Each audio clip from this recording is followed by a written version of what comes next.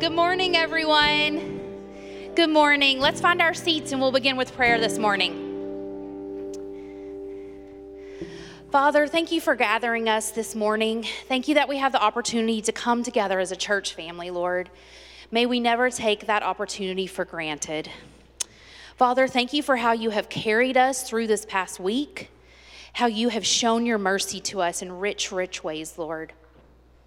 Your mercy in every breath that we've taken, your mercy in every conversation that we've been able to have with somebody that's helped a relationship grow, Father.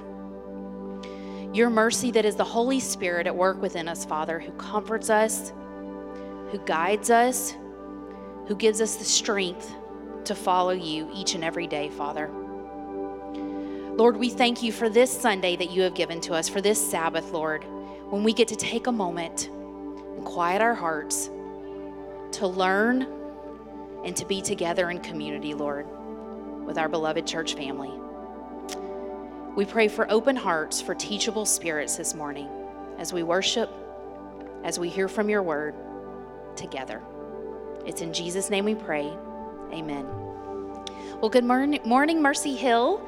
My name is Alyssa Roberts, and our family, my husband Matt is up there working with the tech team this morning, and then our 4 girls are down here. And they are excited because this week they get to start school. I know many of you got to start school last week, and they have been very jealous. So they are excited that this week they get to start school. And I hope that your week was a good one. We are very glad that you are here with us this morning, either in person or online. It is fun and delightful to gather as a church family. A couple of things that I want to let you know about. First, when you are leaving, back at this back corner, which is going to be your right, as you're leaving, please take a copy of this. We have plenty. Please take a copy of this book. It's called Gentle and Lowly. And I was excited when I saw this because the Eptings, who are in our MC, Rebecca had mentioned this book and how much she had thoroughly enjoyed it. So I'm excited to read this book. But we wanted everybody to be able to have a copy of it. You'll hear more about that, and I'll remind you at the end as well. But they're going to be back at that back table when you're leaving. But good morning. We are so glad that you're here, and we're going to get started. Let's go. Stand with us and sing, please. Our call to worship this morning comes from Psalm 68, 4-5. Sing to God, sing praises to his name. Lift up a song to him who rides through the deserts. His name is the Lord, exalt before him. Father of the fatherless and protector of widows is God in his holy habitation.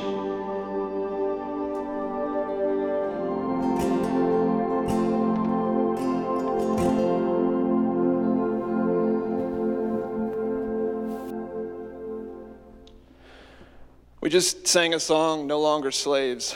There's this understanding that we are slaves to something. We're going to sing that song. And that something is our sin, our nature. So when we sing a song like that, we have to admit that we have a need. And our need is Jesus. Our need is we can't help ourselves. And so as we move into a time of confession, before I pray, I'd like to ask you guys to think, what is the need that you have this morning? What is the unbelief that you have this morning in your life? What is that moment this morning or last week or yesterday or just 5 minutes ago where you just said, I don't want to listen to you, God. I don't want to follow your ways. I want to choose my way. And you did something, said something, whatever. I want you to think about that as I pray. As I pray and as I lead us in confession. So let me ask you guys to bow your heads and let's acknowledge our need to Jesus this morning. Gracious Heavenly Father, we know you are gracious and merciful. Your word tells us that. It is clear. You've shown that grace and that mercy through your Son Jesus, who you sent to earth for sinners like me and like us. God, there are so many times where I don't believe that.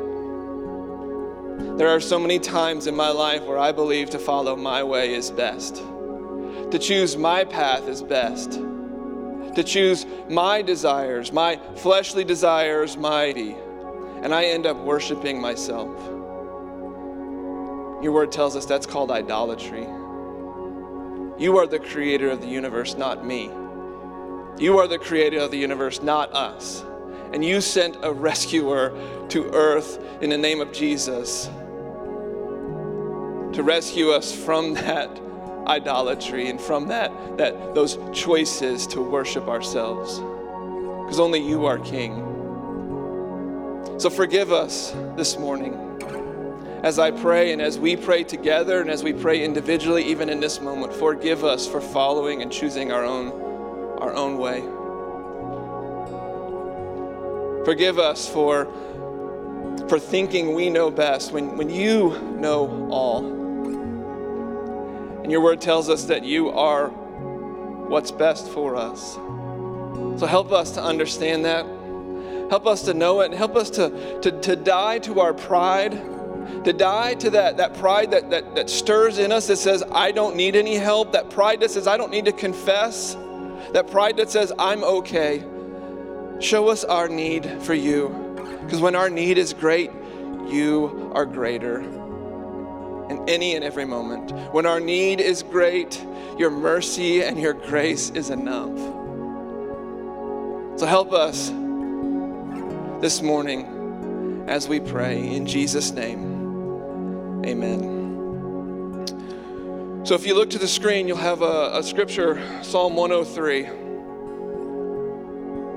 And I'm going to read it slowly. This is our assurance of pardon this morning.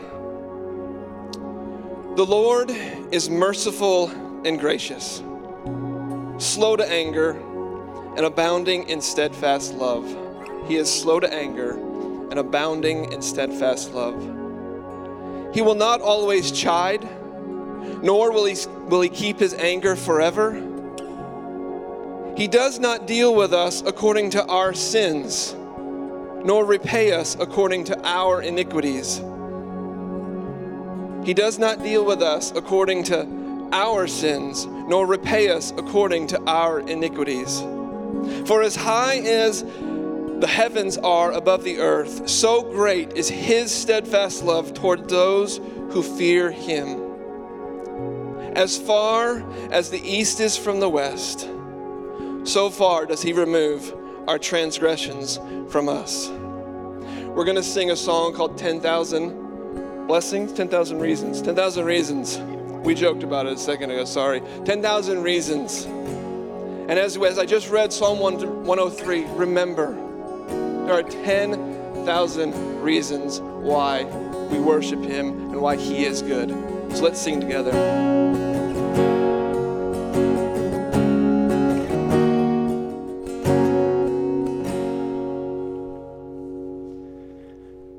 Preschool is dismissed now. For the kids and frankly everybody else in the room, it's story time. So I don't know who's up for that, but Ben. Personally, I love when Ben tells stories. It's great. So I'm excited.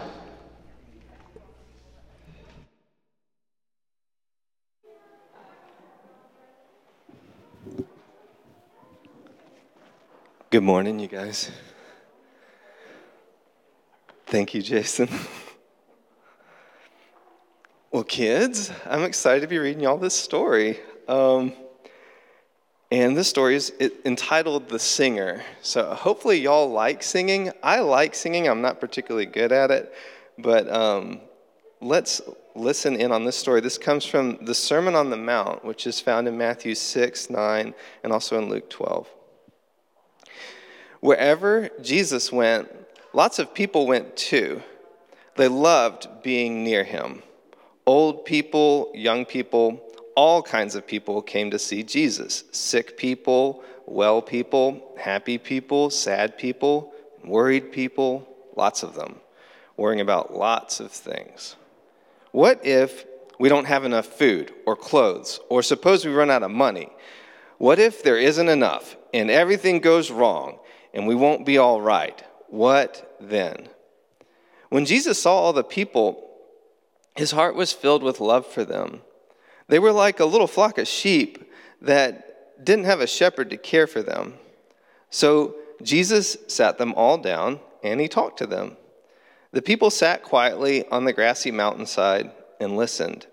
And from where they sat, They could see the blue lake glittering below them and the little fishing boats coming in from the night's catch. The spring air was fresh and clear. "See those birds over there?" Jesus said. Everyone looked. Little sparrows were pecking at seeds along the rocky path. "Where do they get their food? Perhaps they have pantries all stocked up, cabinets full of food?" Everyone laughed. "Who's ever seen a bird with a bag full of groceries?" "No," Jesus said, "they don't need to worry about that because God knows what they need and he feeds them." That chicken right there, I don't know, on the last page, I had to feed the chickens this morning and they kept pecking me. I was like, I'm not the food. "And what about these wild flowers?" Everyone looked. All around them, flowers were growing. Anemones, daisies, pure white lilies. "Where do they get their lovely clothes? Do they make them? Or do they go to work every day so they can buy them? Do they have closets full of clothes for flowers?" Everyone laughed. "Who's ever seen a flower putting on a dress?" "No," Jesus said, "they don't need to worry about any of that because God clothes them in royal robes of splendor. Not even a king is that well dressed." They had never met a king before, but as they gazed out over the lake, glittering and sparkling below them, the hillsides dressed in red and purples and golds, they felt a great burden lifted from their hearts. They could not imagine anything more beautiful.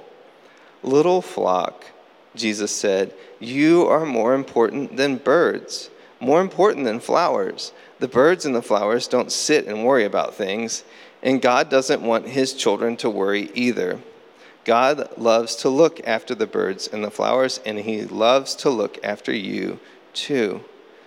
Jesus knew that God would always love and watch over the world he had made, everything in it, birds, flowers, trees, animals, everything, and most of all, his children. Even though people had forgotten, the birds and the flowers hadn't forgotten. They still sang their song. It was the song of all God's creation. The creation had sung from him from the very beginning. It was the song people's hearts were made to sing. God made us. He loves us. He's very pleased with us. It is why Jesus had come into the world, to sing them that wonderful song, to sing it not only in his voice, but with his whole life, so that God's children could remember it and join in it and sing it too. Will you all pray with me? Lord, there is a tension in each one of our hearts. We're born with it, and it's there in this story that birds know you, and like Scripture shows us, flowers know your provisions, but we don't. Lord, we feel that tension in our lives between the animal stuff of our bodies and this sense that we were made for something more. We don't quite believe it, Lord. We don't believe that you love us and that you made us to connect with you. And so, Lord, I just pray, send your Holy Spirit to intercede now, that we might know you, that we might walk according to your word, that we might fall in love with your scripture, that we might go home today and read over the Sermon on the Mount for ourselves and see all the many ways that you have blessed us, Lord. Lord, that there's blessings that go beyond any ability that we have. Even when I'm hurt or when I'm sick, you are there with blessings for me, Lord. So, Lord, I thank you for this spiritual family that you've given us. I thank you for the calls to worship and to spiritual discipline that we've had through this past year, the calls to fast and the calls to serve you, Lord. And Lord, I pray that you've called Brad to preach for us today. Lord, I pray let your Holy Spirit rest on him and that the word that he has would come from you. Not from him, but from you, Lord. And that we would be ready to receive that with open hearts, Lord, that are made that way in this life and the strength of Christ Jesus. So, Lord, I worship you for providing a means for us to connect, to reconnect with you, to enter into relationship with you, to have our sins forgiven, to experience salvation, Lord, and the glory of your creation made new. In Christ Jesus' name, amen. All right, good morning, Mercy Hill. It's good to be with you guys. I hear the tiredness in your voice, that weak good morning that you offered. I want to remind us, which, by the way, if you're a guest who's here this morning, it's great that you're worshiping with us. We're really glad that you're here. My name's Brad. I'm one of the elders. And I just want to remind us that there's a lot of transitions that have gone on this last week with kids either getting ready to start school this coming week or they just started school. I know in our house there's been a ton of transitions. I want to say thanks to so many of you who have loved our second oldest, Cole. We took him to UT Chattanooga on Wednesday and dropped him off. And over the years, so many of you have encouraged him, and some of you have discipled him and built into his life, and we're so thankful. It kind of felt like Psalm 127:4. It says, that we shoot our kids out like an arrow. And it was exciting to leave him, but also there's some sadness. And so I was looking at this last week, and there's just a lot of transitions. And so I want to remind you, in your family's life, transitions take time, so slow down. Like this afternoon, find a place to rest. If you know somebody who has a pool, go and swim. Find something to rest, okay? Mac was going to bed at 7:30 this last week because he's playing football. And so he had a big jamboree last night, sacked the quarterback. He's asleep back there now, but that's okay. It's transition. Slow down, okay? Just a reminder for all of us. Open your Bibles, if you will, to Philippians 1. Speaking of transitions, we're going to begin a new sermon series. We're preaching through the book of Philippians. I'm super excited about this. I want to ask you, when was the last time that you were really encouraged? When was the last time that someone spoke something in your life or did something for you and you're just really blessed by it? I want you to think about that. Whatever comes to mind, turn to your neighbor and share it with them. Turn to somebody that you didn't drive here with today, or turn to someone near you. It's okay. You can talk in church. We're the church, not the building. You can talk. What's the last time somebody really encouraged you? First thing that comes to mind. Go. Okay. Did anybody hear some good stuff? Yeah? Jeffrey heard some good stuff. Good. So I think we all agree encouragement's really important. I pulled out a file that I keep. It's about this thick. And every birthday card I get, every time someone sends me something encouraging, I just throw it in that file. And I go back and read it from time to time. I went back and read through it this week. The problem with encouragement is that we forget. We forget. And I think that's one of the reasons why Jesus gave us baptism and He gave us communion, is that we would remember.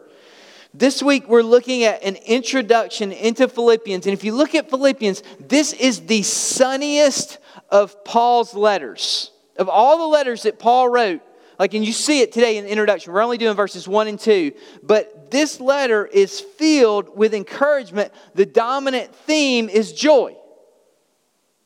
And so I want us to experience that today. I put on my joyful shoes today. I don't know if you noticed that or not, but my kids helped me pick them out.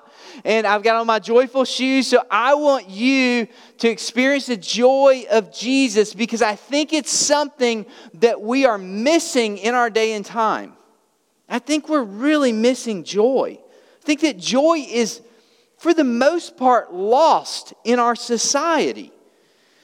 We've got everything else. We've got distraction all around us. We're constantly distracted. We've got entertainment at our fingertips. We're constantly entertained. We're even argumentative. We've got the socials for that, right? Facebook and Twitter. If you're not argumentative, you will be. Just get on Facebook or Twitter. We've got envy. That's what Instagram's for. Did you see their vacation, their house, their kids? Oh my goodness, their car? It's hard to get on Instagram and not be envious. We've got all these things in our life. We've got fear and we've got anxiety, but rarely, it seems, do we have joy. Joy is, I thought about this week, what is joy? Like, how? Don't look it up, but how would you describe it? And I think joy is this sense of contentment and being at peace in the moment, no matter what our circumstances are. It's kind of like an unfading happiness that can't be taken away from us. But it's deeper than just happiness. Remarkably, Philippians, it's all about encouragement and joy. Paul writes about some other things, and he says a few hard things, but he's going to keep coming back. He's going to keep hitting the rewind button to encouragement and joy. Remarkably, Philippians was written while Paul was being held in chains. He was nearly forgotten in this sluggish legal system where he was awaiting trial to determine literally whether he lived or died. And Paul writes with all this joy. Most likely he's writing from Rome. And so today I want to introduce you to Philippians, and then I want us to look at, it's just verses 1 and 2. It's just the introduction, but I think there's a hint at where we may be able to find joy in two words that Paul gives us in Philippians 1 and 2. If you look back at the setting where all of this takes place, you can flip to Acts 28 sometime and read it. In verses 30 and 31, it simply says that Paul was likely being held under house arrest. He was chained constantly to a Roman guard for 2 years at his own expense. I mean, if that's not a kicker. And he never throws a sarcastic comment in here. That would have been a softball. Hey, 2 years serving sentence for Jesus on my own dime. And he's proclaiming the kingdom of God the entire time. He's teaching Jesus with all boldness and without hindrance. Can you imagine what that must have been like? Seriously, under house arrest. Paul's paying for his own house arrest. I'm guessing the Roman soldiers that were chained to him, literally, for 2.5 years. I'm guessing it either went one of two ways. They either came to know Jesus, and so they had these discipleship conversations that went on, or they paid each other off. They're like, I cannot sit by this dude and hear about Jesus again. I will pay you to take my shift. I mean, Paul is unhindered in sharing the gospel. But it doesn't even stop there. I mean, if you'd really look at the setting, all of this, it led up to that from 4.5 years earlier. If you look back to Acts 21, Paul was arrested in Jerusalem. And so he's on this 6.5 year kind of both prison experience, but then don't miss this. Flip over to 2 Corinthians 11. And Paul describes what his years have been like. 2 Corinthians 11, verse 24. I think I have it on the screen for you. Now, don't just listen to this and go, oh yeah, Paul got beat up a lot. No. Think about if you were Paul. Listen to verse 24. 5 times I received at the hands of the Jews the 40 lashes less one.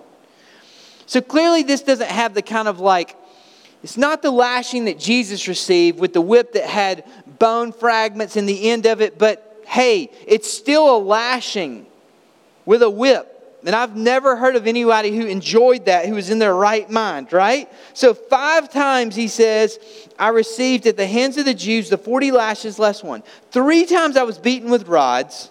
Once, by the way, just to throw in for good measure, I was stoned. Any of this one time would be enough to produce so much trauma in our lives that we would probably doubt our faith, have questions, have PTSD. Paul he's caned, he's stoned. They left him for dead. That passage, I haven't looked back at it in a while. It's really interesting whether, was Paul raised from the dead in that moment? What happened to him? Paul has suffered severely. Oh, not to mention, 3 times I was shipwrecked. A night and a day I was adrift at sea. Don't miss that. A night and a day. Think about what that would have been like. Sharks, right? You're there, you're floating on something at night. It's cold. During the day, the sun's beating down on you. You're thirsty. He goes on, he says, on frequent journeys in danger from rivers. So you got to cross rivers. Danger from robbers. Danger from my own people, danger from Gentiles, danger in the city, danger in the wilderness, danger at sea, danger from false brothers, in toil and hardship through many a sleepless night, in hunger and thirst, often without food, in cold and exposure. And apart from other things, there is the daily pressure on me of my anxiety for all the churches. You just went, what do I have to complain about? Like, when you look at Paul's life, it's amazing all the things he suffered with. For us as Americans, let me be clear. Most of us live lives of ease that have occasional heartache or occasional potholes that we hit along the way. But even when we do, you got a flat tire, you probably have a spare in your trunk. I'm sick. You go to the doctor. He gives you all these meds. Most Americans live lives of ease that have occasional burdens. Paul lived a life of danger and burden that rarely he experienced ease. But listen, when we hear that Paul had joy in prison, most of us are instantly washed over with shame. Most of us hear that and go, man, I should be more gracious. I should be more thankful. I should be more joyful. But from my experience, whenever we start shoulding ourselves, I should do this and I should do this and I should do this, it rarely produces joy. Instead, it usually produces shame, and we don't experience more joy. As I was reading through Philippians this week, I was just reminded, I believe that Paul's life is not meant to be an example for us to follow. Rather, it's an example of the power of Jesus at work in an individual who's been completely transformed. Someone who was a murderer, who was killing followers of Jesus, who saw Jesus on the Damascus Road, and his life was so transformed. He was then discipled by Jesus as he went away for, I think, 7 years.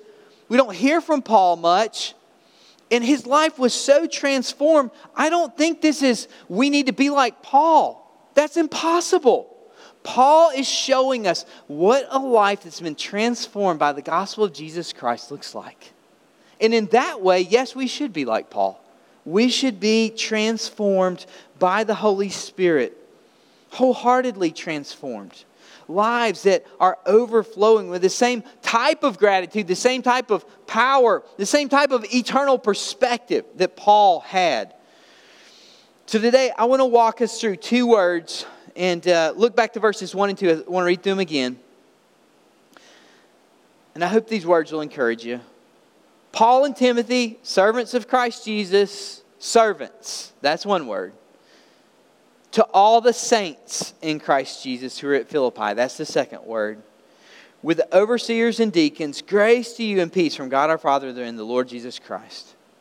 Just a little bit more on the setting. This is northeast Greece. It's a Roman colony. It was called Little Rome because it looked so much like Rome.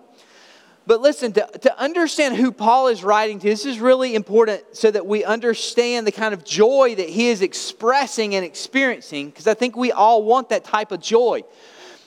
You say, this church at Philippi, where did they come from? Who are these people? Why is Paul so joyful as he writes them? Well, every church has a story, right? I've helped to plant 3 churches.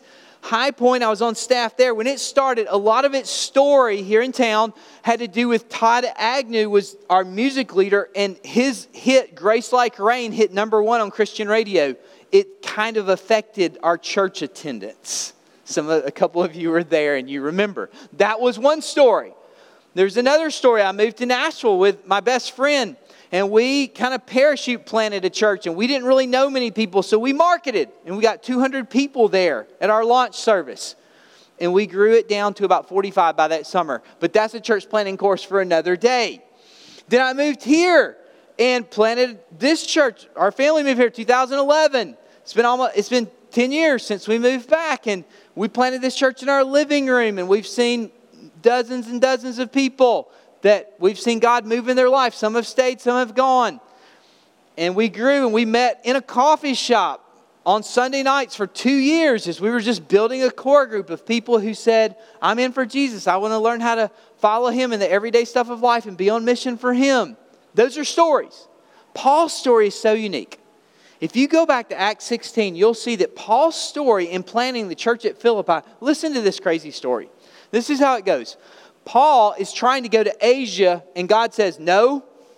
And he's trying to go somewhere else, and God says no. And have you ever noticed sometimes in your life when you're praying and you're asking God for direction, you're saying, God, what should I do? Should I do this? Should I do this? God doesn't give you the answer immediately. Sometimes He just says no. And He makes you wait because He does His best work in our waiting oftentimes. He tells Paul no. And then Paul gets a vision of a man from Macedonia, which I'm going to come back to this in a minute. But listen, I grew up Southern Baptist. We're not supposed to believe in visions. But I've been reading through the book of Matthew, and now I'm reading Paul's life. And I'm just seeing visions all over the Bible. And God is using visions to tell people what they're to do. And I think we're kind of missing out on something if we throw visions or dreams out the window. So I think we need to be aware. I'm not saying you need to receive a vision from God to tell us to come and change something in Scripture. I'm not even saying that I'm sure that I want to hear a vision that you had for me. Maybe. But we need to be open to the fact that God can speak to us in any way, at any time. So maybe He could give you a vision that He would have you to speak into my life.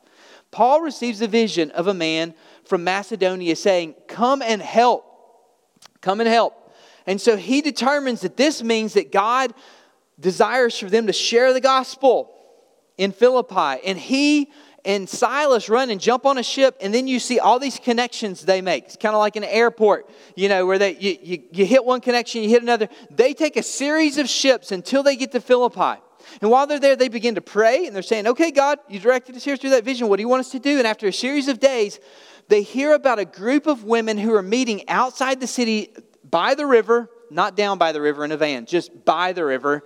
Some of y'all were looking a little asleep there, so I'm just trying to wake you up. So they're meeting by the river, and there's a lady named Lydia who's a seller of purple, and she's a believer. She's a worshiper of God. And so they share the gospel with her, and sure enough, she says, I'm going to be a follower of Jesus. And she says, come to my household, share this with my family. And on the way, this is church planting story, okay? Demons come around during church planting. Believe me. On the way, there is a woman or a girl who's possessed by a demon. And she is a fortune teller. And she says, these are servants of the Most High God. She is predicting people's fortune. And she is correct in saying that. But she follows Paul and Silas around for a few days. And she's like distracting. He becomes annoyed. Paul casts the demon out of this girl. At which point, the person who owns her is very upset because he's just lost all income. There's a mob scene takes place. Paul and Silas are taken into jail. There's this whole thing that happens. This is how the church at Philippi was planted. Paul and Silas, in their joy, are beaten. They're placed in stocks. So ankles and wrists, they can't move. They continue preaching the gospel and singing late into the night. Scripture says there is an earthquake that releases them. The doors open. Their stocks fall off of them. And the jailer says, well, that's it. He pulls his sword out. He's ready to kill himself because all the prisoners are going to be gone. And he's going to be put to death. So he's just going to go ahead and do it. And Paul shouts out, no, we're all here. Through Paul's joy, he has gained so much influence with the prisoners that no one leaves. And the jailer is overwhelmed. He takes them back to his home. He washes them of their wounds that they received from their beating. He hears the gospel. His whole family follows Jesus, and they're baptized that night. It's an incredible story. Like, this is how God plants churches, through His Spirit. What kind of strategy is this? Like, we're going to hear a vision. We're going to jump on a bunch of ships. We're going to go somewhere we've never been before. We're going to walk around until we find some people who are open to the gospel. We're going to share the gospel with them, cast out a demon, be beaten, be joyful, see a whole other guy. I'm guessing the jailer and his family are some of the people that Paul is writing to in this letter. I bet that guy, don't you think that he probably joined the church in Philippi?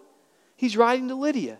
He's writing to people that he has had intense and intimate moments with, because that's what God does through His Spirit when He works in our life. That is where Paul is at as he writes. That's the context that we explore in this book. He is overflowing with encouragement and joy. And all of that for me, you say, that's a long introduction. Not really introduction, it's most of the message. Don't get worried. Get you to lunch on time. But all of that is like, how does Paul have this overwhelming joy in the midst of all that? 2 words I want us to look at. 2 words, slaves and saints. I'll just take the last few minutes and examine the theology and the attitude behind both those words as Paul very descriptively and very purposefully calls himself a slave of Jesus. In our day, it's difficult to even talk about slavery. It seems impossible that that word could have any kind of positive connotation as it relates to the Christian life. But Paul considers himself with all humility to be a servant or a slave of Jesus. It's the Greek word doulos. He actually substitutes this word for the usual title of apostle. So he usually says Paul the apostle. But here he says Paul the slave. So understand Paul's position for a minute. He's been in prison for years. He's awaiting the news of whether or not he will live or die. And in the midst of his uncertainty, he doesn't feel the need to remind his readers that he's the great apostle Paul. Instead, he sets the example in all humility of being a slave. Of being a slave to Christ Jesus. Surely this has to be connected somehow to the unusual and extreme joy that he experiences. The word Paul uses here is doulos in the original Greek. It's the word bondservant, which actually does mean slave. And it's tough to know when we translate it, should we use bondservant or slave, or should we use servant? Servant in the English probably makes the most sense to us because slave carries such a negative connotation. But literally, he was saying, I'm a slave. A slave is assigned an even lower position than a servant. In the first century, a servant would have owned their possessions, and they really would have served for a specific task. So it would have been something specific that they were serving in order to accomplish. But a slave actually belonged to his master. A servant would have been hired for a specific project, and then they would be able to return home to their normal life. That's not the case with a slave. A slave actually belonged to his master, like a piece of property. He didn't have a life of his own. Further, a slave didn't own anything. He was entirely dependent upon his master to meet all his needs. He couldn't travel. He was entirely dependent upon his master for his master's consent. His entire life existed to please his owner. And it was God's pleasure to purchase each of us who would by faith repent and follow Jesus all our days with all our life. God loved us so much that He bought us with the priceless gift of His Son Jesus. Think about that. 2 Corinthians 8:9 says it well. For you know the grace of our Lord Jesus Christ, that though He was rich, yet for your sake He became poor, so that you by His poverty might become rich. Steve Lawson says it this way.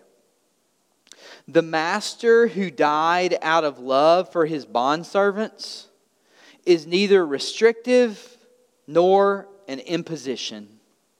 It's a privilege and a joy. For the great paradox is that such slavery brings freedom. Freedom from fear, freedom from futility, freedom from death.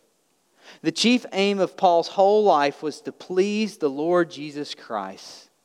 This humble yet wonderful position is not restricted to Paul and Timothy. Every believer in Christ is designated as his slave. To be sure, no slave ever had a more benevolent master than do we. He freely provides every grace we need to live abundantly. But our master, He is.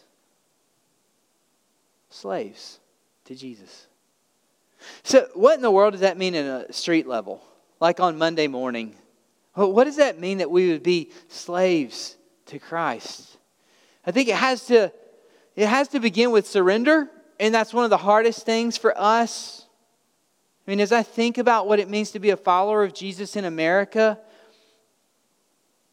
It is almost impossible to be a follower of Jesus in America because we live in a country that is so filled with individual thinking that is all about our rights. And Jesus says, no, if you want to live in real freedom, if you want to live in real joy, you give your rights up. You don't live as an individual. You live as a child of God. And so for me, what that looks like is I have to surrender regularly. And it's usually small things, to be honest, because God's always at work around us. And so for me, it's important that I learn to listen and obey. We'll never follow Jesus and we'll never experience joy in our life until we learn how to regularly and daily listen and obey. And it usually comes in small things like opening up my calendar and saying, God, here's all the things that I could do, and here's all the things that I think I should do. Now, God, what would you have to say about my calendar? God, what would you have to say about the interruptions that come along in my life that honestly, I oftentimes in my flesh think I don't have time for, but that the Spirit whispers, just stop and listen. This person needs something. It's the text messages or emails that God prompts me to send, or the prayers that He prompts me to pray for someone. We'll never learn to live joyful lives without learning what it means to surrender daily to Jesus and to listen and obey. Hey, maybe that might even mean a dream or a vision. God's always at work around us. He's asking us to join Him. When we join Him, we experience joy. I think we think that joy comes from laying on a beach with a cold drink in our hands. And listen, folks, I got nothing against that, right? But it's never enough. It's never enough. True joy comes when we let go of our lives and begin listening to the Spirit of God and following Him in obedience. That's when we experience the grace and peace of Jesus that Paul talks about in verse 2. So I don't know what that looks like for you. I think I have a pretty good idea what it looks like for me. But in this stage of life, this week, where you have a lot of transitions going on, what does it look like for you? Just listen to the Spirit. He's going to speak to you. What does it look like for you to surrender? And what does it look like for you to experience the joy that He desires you to experience as you walk with Him, as you listen to Him, as you walk in obedience? The second word will also help, and I want to end with this. Paul says that we are saints in Christ. Paul identifies all believers, not just in Philippi, but throughout all of time. He identifies them as saints in Christ Jesus. Saint is the most common word Paul uses to identify believers all throughout the Scriptures. I wonder, do you feel like a saint? Do you think of yourself as a saint? I mean, to be a saint means that through grace, we no longer live a life of pursuing sin, right? Because of grace, like the world and the culture all around us are filled with evil, but Christians are called to live morally pure lives. We're saints. And Paul will go on to talk about that in Philippians 2, chapter 15. We'll look at that in a few weeks, in which he says that you may be blameless and innocent, children of God without blemish in the midst of a crooked and twisted generation. Among whom, listen to this, among whom you shine as lights in the world, holding fast to the word of life, so that in the day of Christ I may be proud that I did not run in vain or labor in vain. I love that we shine as lights. We look distinctly different than the culture around us. You teach distinctly different than the other teachers who are around you. You're not there for your own selfish gain, teachers. You're there pouring into the children and you're serving Jesus. And if your earthly boss throws all this stuff on you that's overwhelming, that you look at and you go, there's no possible way that I can meet their expectations, you say, Jesus, that's okay. I don't have to do all this. I'm going to meet your expectations. I just use teachers as an example because so many of you are overwhelmed right now or getting ready to go back to school. But as you think about this, we live different lives. Do you view yourself as a saint? Jesus' work on the cross means that we are now reconciled to God. And so we view ourselves as a saint not because of how we act, We view ourselves as a saint because of how Jesus sees us. That there is no greater news. Listen to Paul's words. I'm almost done, but I want to read this slowly. I want you to hear this. This is how God sees you as a saint. Listen to Romans 5, verses 1 through 11. Listen to this good news. Therefore, since we have been justified by faith, we have peace with God through our Lord Jesus Christ. We have peace. Through Him we have also obtained access by faith into this grace in which we stand. And we rejoice in hope of the glory of God. Not only that, but we rejoice in our sufferings, knowing that suffering produces endurance, and endurance produces character, and character produces hope. And hope does not put us to shame, because God's love has been poured into our hearts through the Holy Spirit who's been given to us. For while we were still weak, at the right time Christ died for the ungodly. That's us. We were the ungodly. If you wonder if God loves you, listen to these words. For one will scarcely die for a righteous person, though perhaps for a good person one would dare even to die. But God shows His love for us in that while we were still sinners, while we were still unrighteous, Christ died for us. Since therefore we have now been justified, not by our works, by His blood, much more shall we be saved by Him from the wrath of God.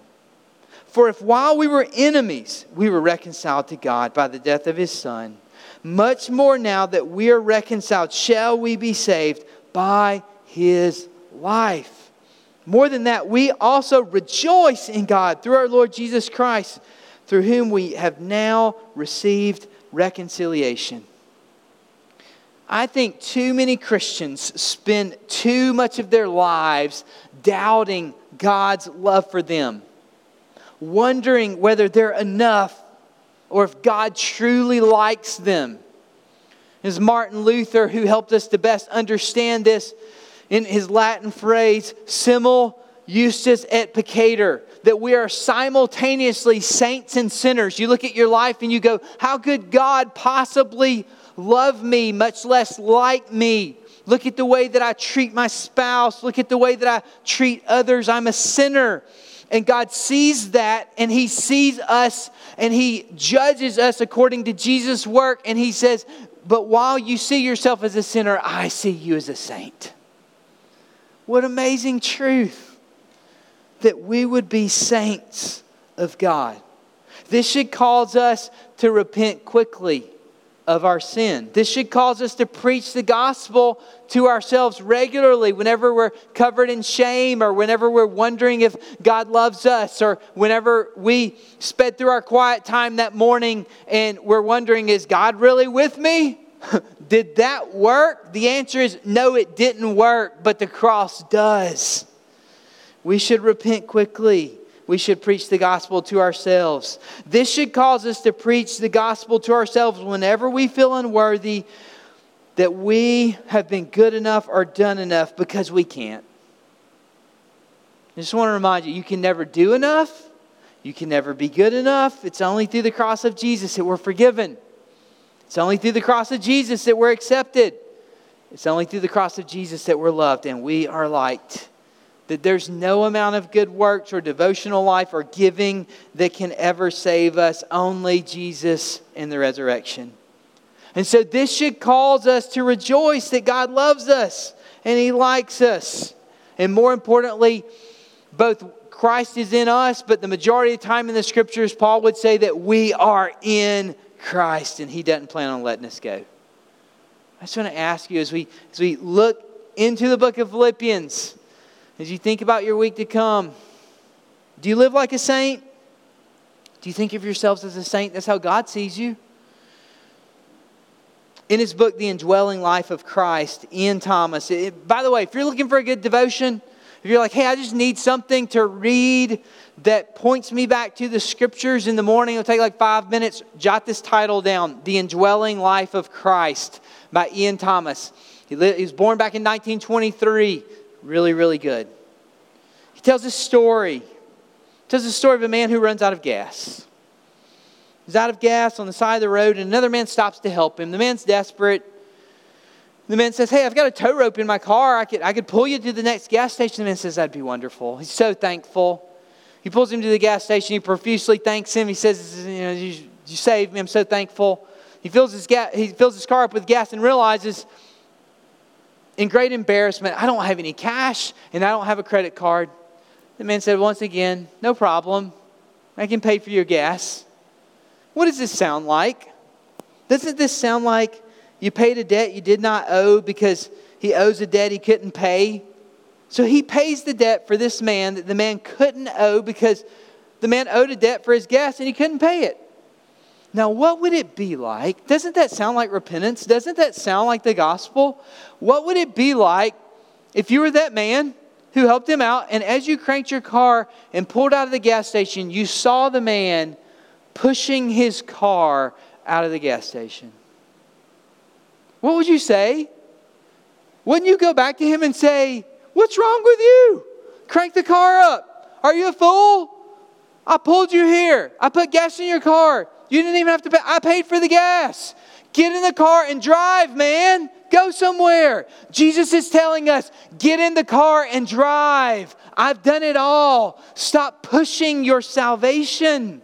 Stop trying to do it. It can't be accomplished. You are a slave to Christ, and you are a saint of the Most High God. We live into our salvation. We walk in light of our salvation. Jesus says, go and live in this manner. I'm going to invite you, join together with your missional communities. If you don't know what a missional community is, just small groups who meet throughout the week in homes. You're going to see some little circles forming up. We invite you to take communion together. If you're a follower of Jesus, you don't have to be a member of this church. If you know that Jesus has saved you from your sin, if you've recognized that He is the King, and that you believe that His death on the cross rescues you from sin, and that you have repented of your sin and given Him your life, and through His resurrection, He offers forgiveness and life to us. If that's your belief, we welcome you to join us in taking communion together. Join together with your missional communities. Be reminded of the gospel. Have someone declare the gospel over you and be reminded. We are slaves to Christ, and we are saints of Jesus. Come and worship at His table.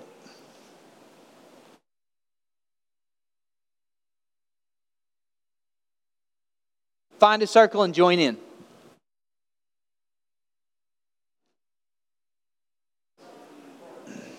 As you guys are wrapping up communion, I just want to pray for us, and then we're going to sing one last song. So if you would, just bow with me in a closing prayer. And I'm going to invite the band up for one last song. God, we thank You that we can find joy in the midst of any circumstances. And God, I come just with a heavy heart today. God, I want to lift up Gina Neal and their family. Think about Scott, he's 49, died from COVID this weekend, pastor down in Olive Branch. And God, I'm just so surprised to hear that. I know his kids are grieving. And God, I know that's just one example of a host of people that we all know. And so, God, we pray for those who are sick. God, we pray that You would restore their health. God, we pray that You would bring an end to this pandemic.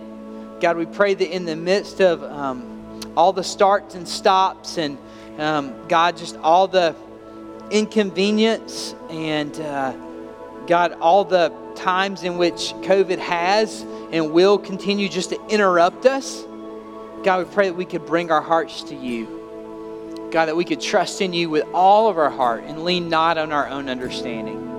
God, I pray for the nation of Haiti that had an earthquake, 7.0 earthquake this last weekend. I was there in 2010 and just saw the devastation from that earthquake.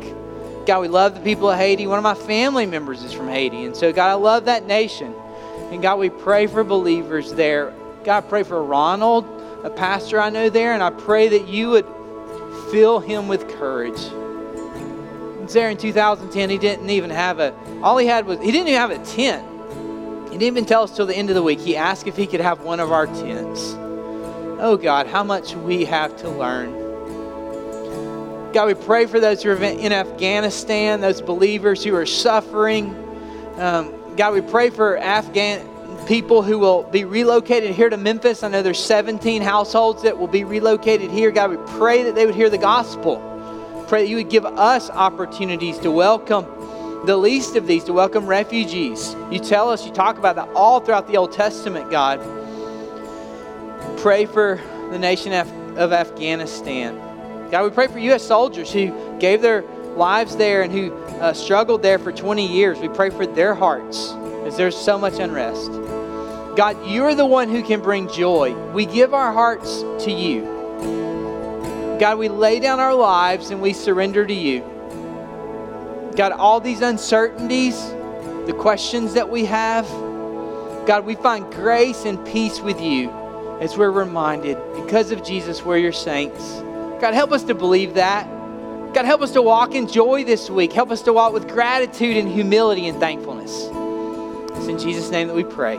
Amen.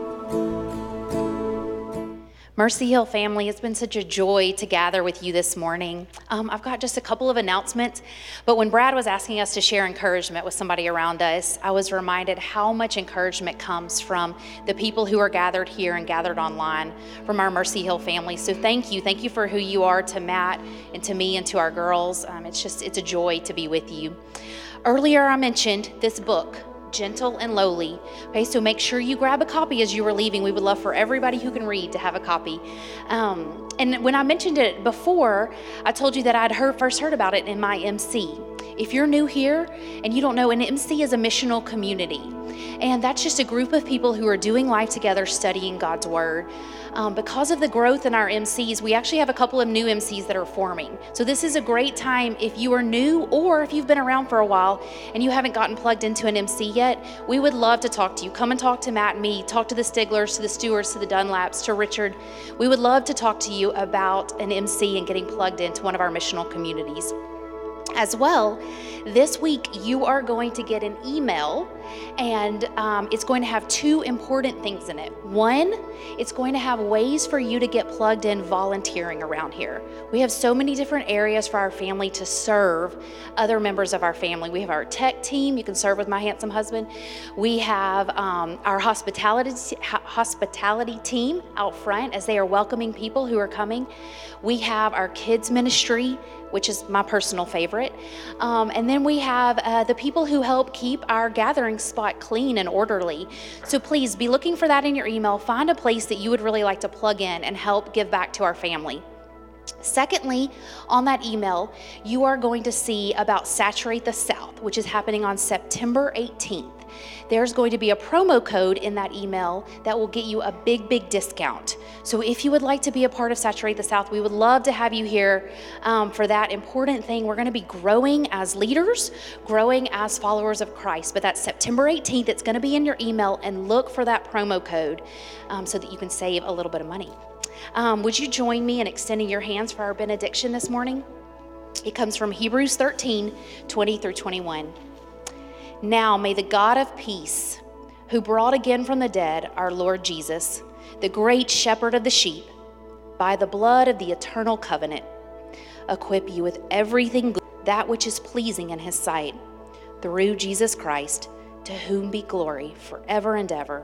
Amen. You're dismissed.